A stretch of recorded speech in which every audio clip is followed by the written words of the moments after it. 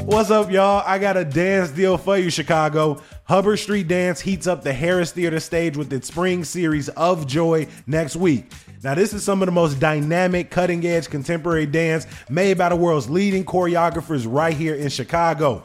I'm excited for echoes of our ancestors by Maria Torres, among other creators. But you can only catch it for 3 performances between May 17th and May 19th. Luckily, CityCast Chicago listeners can get tickets in any section for 20% off using code CityCast online or over the phone. Visit hubbardstreetdance.com for details and use code CityCast.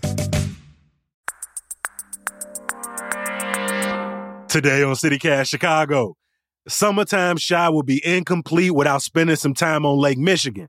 But a lot of us underestimate just how quickly a beach day could turn into a tragedy. And to be real, I'm not sure I was ever taught what to do in a water emergency. That's why we're talking to Dave Benjamin. He's the co-founder of the Great Lakes Surf Rescue Project, which tracks drownings and promotes water safety. He shares his key tips for enjoying the lake safely this summer.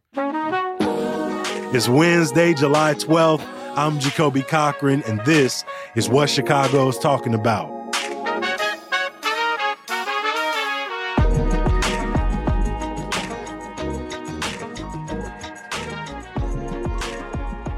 Well, first and foremost, Dave, we appreciate you making time for CityCast today. How you feeling?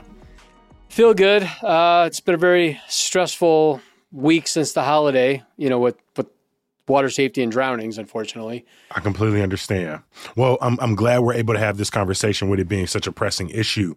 Your group has already tracked 11 drownings so far this year in Lake Michigan, about half of those in Chicago. How does that compare to recent years? So there's been 13 Lake Michigan drownings plus one more that was last listed in critical condition. So that may go up to 14. Comparing from this year to last year, we're down a little bit over last year, but we've had a lot of rainy weekends. We've had cold water temperatures going into the middle of June. But right now, everyone's itching to get out to the beach, to the water, to enjoy their summer. So people are going to start packing in, and unfortunately, incidences happen even on calm days. Yeah, and we want to promote as best through this episode is tips that people should be thinking about. So let's say you've decided to go to the beach. What's the big thing swimmers should know before they even get in the water? First of all, when people are going to the beach and they're looking at the weather, they're usually looking at, are we going to have sunshine and is it going to be hot? Are we going to have blue skies? But really, people should start getting tuned in with which way is the wind blowing, right? When you're standing at the water's edge, you're looking at the water. Is the wind coming onshore? Is it coming offshore? Or is it coming sideshore from one direction or the other? Mm-hmm. And the wind direction is going to have the impact on the types of currents you may encounter. So if the wind is directly onshore, you will have some waves coming onshore, and you could have your traditional rip currents where the rip current is pulling directly away from shore. But if you have a side shore current and it's hitting the beach at a side angle, you're going to get a long shore current that flows parallel to shore, and then it can hit a rip current channel and go out away from shore. And so that can be very dangerous, even if there's no waves or very little waves, because young children could enter the water in a shallow area on a sandbar. They slowly drift down the beach into deeper water, which could be over their head. For young children that are non-swimmers, they could literally just step into water over their head and they never come back up. And if you're not a strong swimmer and if you're not comfortable in the water, in open water, it can have some tragic results. People think, I know how to swim, and that's water safety. But knowing how to swim is just knowing how to swim. And most people don't have the physical endurance to swim more than 25 yards if they were to get in trouble in the water. So you have to have eyes on the water at all times.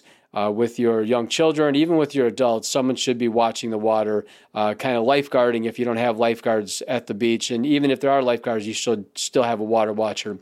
And that if somebody starts struggling in the water, we need to get them flotation immediately. Now, this is like the next level.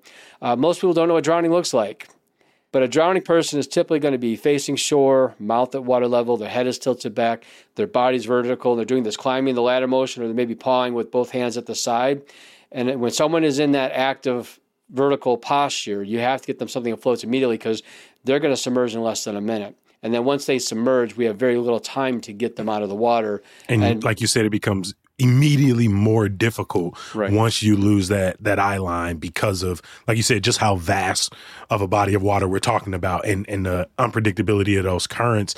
I mean, we obviously have Chicago beaches that have these designated swimming areas that lifeguards can see.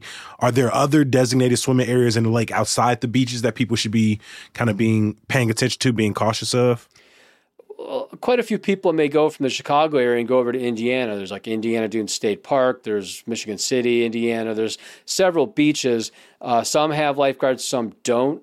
If you get in trouble in the water and there's no lifeguards, you're on your own. We need to understand that would-be rescuers often become drowning victims. They go out there to try to help them, but the drowning person is in panic mode and they'll climb all over you and they could drown you. So a would-be rescuer needs to take something with them that floats. And when they get close to the drowning victim, they need to, say, hi, I'm here to help. Take the flotation, stick it in their chest, keep it between you and them so that they climb on the flotation and you back away until they calm down. So you talk about ways to identify if someone's drowning. You talk about some of the ways to go about potentially saving someone's life. But what if you're in the emergency? Maybe, I've gone out too far. I'm starting to panic a little bit. What should I do? What we advocate is if you're ever struggling in any body of water over your head, is that you flip, float, and follow. So it's the stop, drop, and roll of water safety. You flip over on your back and you float to keep your head above water, to calm yourself down from the panic of drowning, to conserve your energy, and then follow a safe path out of the water. If you have the ability, swim parallel to shore, then back to shore. If you're in a longshore current and you're flowing parallel to the shoreline, just go straight back to shore. Now this is one thing we didn't talk about yet, is a lot of beaches have breakwaters or piers, some type of solid structure that sticks out into the water. Mm-hmm. And oftentimes a longshore current will wash you down the beach, and when it gets to that pier, it becomes a structural current. It will go out and around that pier. Best case scenario is try to float the best you can, try to signal someone on the pier. Hopefully someone would be able to throw you a life ring. Chicago installed 115 life rings last summer. So there's a lot of public rescue equipment out there. If you could throw that flotation device to the person, provide them the flotation, now you have the rope, you may be able to pull them to safety, or you're calling 911 that you have the Marine unit coming out and they're able to take over. But the priority is flotation. If you want to survive a drowning incident, you have to stay at the surface and continue breathing for as long as possible, or for professional rescue to arrive.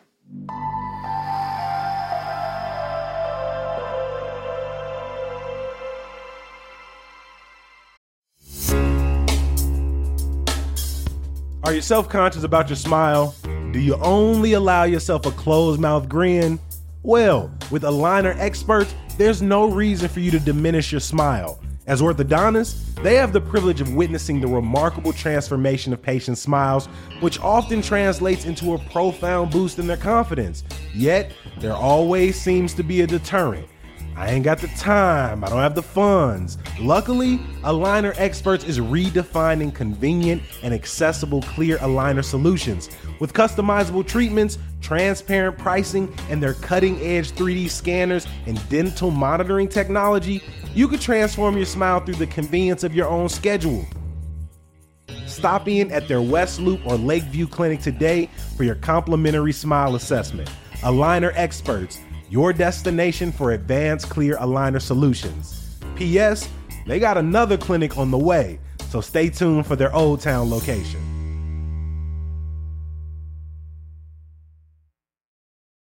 This episode is brought to you by Visit Williamsburg. In Williamsburg, Virginia, there's never too much of a good thing. Whether you're a foodie, a golfer, a history buff, a shopaholic, an outdoor enthusiast, or a thrill seeker, you'll find what you came for here and more. So ask yourself, what is it you want? Discover Williamsburg and plan your trip at visitwilliamsburg.com. I mean, Dave, how did you get involved in this work yourself? Unfortunately, when I was 40 years old, I was surfing in Lake Michigan, and I had a bad wipeout, and I got separated from my surfboard. And it was the first time I ever had any real trouble in the water. I knew how to swim. I grew up swimming, but I had a bad wipeout. I choked a little bit on water. I was being held under the water because I was in the impact zone of the waves, and my surfboard wasn't tugging at my leash, and I just went to instant panic. And I was fighting and struggling, trying to get back up to the surface, and every time I was getting back up to the surface, another wave was crashing on my head and pushing me back down. And when I'm holding my final breath, thinking this is going to be it for me, and I quit fighting. It was winter surfing, so I had a 6mm wetsuit on, which is actually pretty buoyant if you're not fighting. It just naturally floated me back up to the surface when I quit fighting. And then when I got back up to the surface, I just kind of laid back and was breathing. If you can lay back and take a couple of deep breaths, inflate those lungs, it increases your buoyancy. It alleviates some of the panic from your brain so you can calm down, and now you can strategize on how to get out of there. So that's a short version of what happened to me. I mean, that is a very intense story. I mean, even as I listen to it, I'm somebody who I would call myself a survival swimmer. I can swim until exhaustion, but I actually suck at floating. So for people who are, maybe wanting to go out to the beach, wanting to enjoy it, do you encourage them to maybe get back into swim lessons, practice at public pools? Like, how do you encourage people to sort of rebuild that endurance or that comfortability in the water? Absolutely. If you know how to swim, go to your public pool and swim laps. Can you swim 25 yards, 100 yards? Can you swim 500? Knowing how to swim doesn't mean you can survive the marathon of a water emergency. So understanding that you're going to have to pace yourself. You're going to have to swim, then you're going to have to rest and float. And when you said you have trouble floating, you're not good at it. Another way to think about it is like balancing. You're going to lay back, you're going to have your ears in the water, you want your chest up to the water, and you're just balancing. Your hands are out to your side, your feet are a little bit of a flutter kick, but you just want your head in that high position so you can breathe. And then, go back to tread water and look around. What's my exit strategy? What am I closest to? Which way is the current flowing? Never swim against the current because it's like a treadmill. But overall, do you get a sense that people underestimate Lake Michigan, both its vastness and its potential dangers?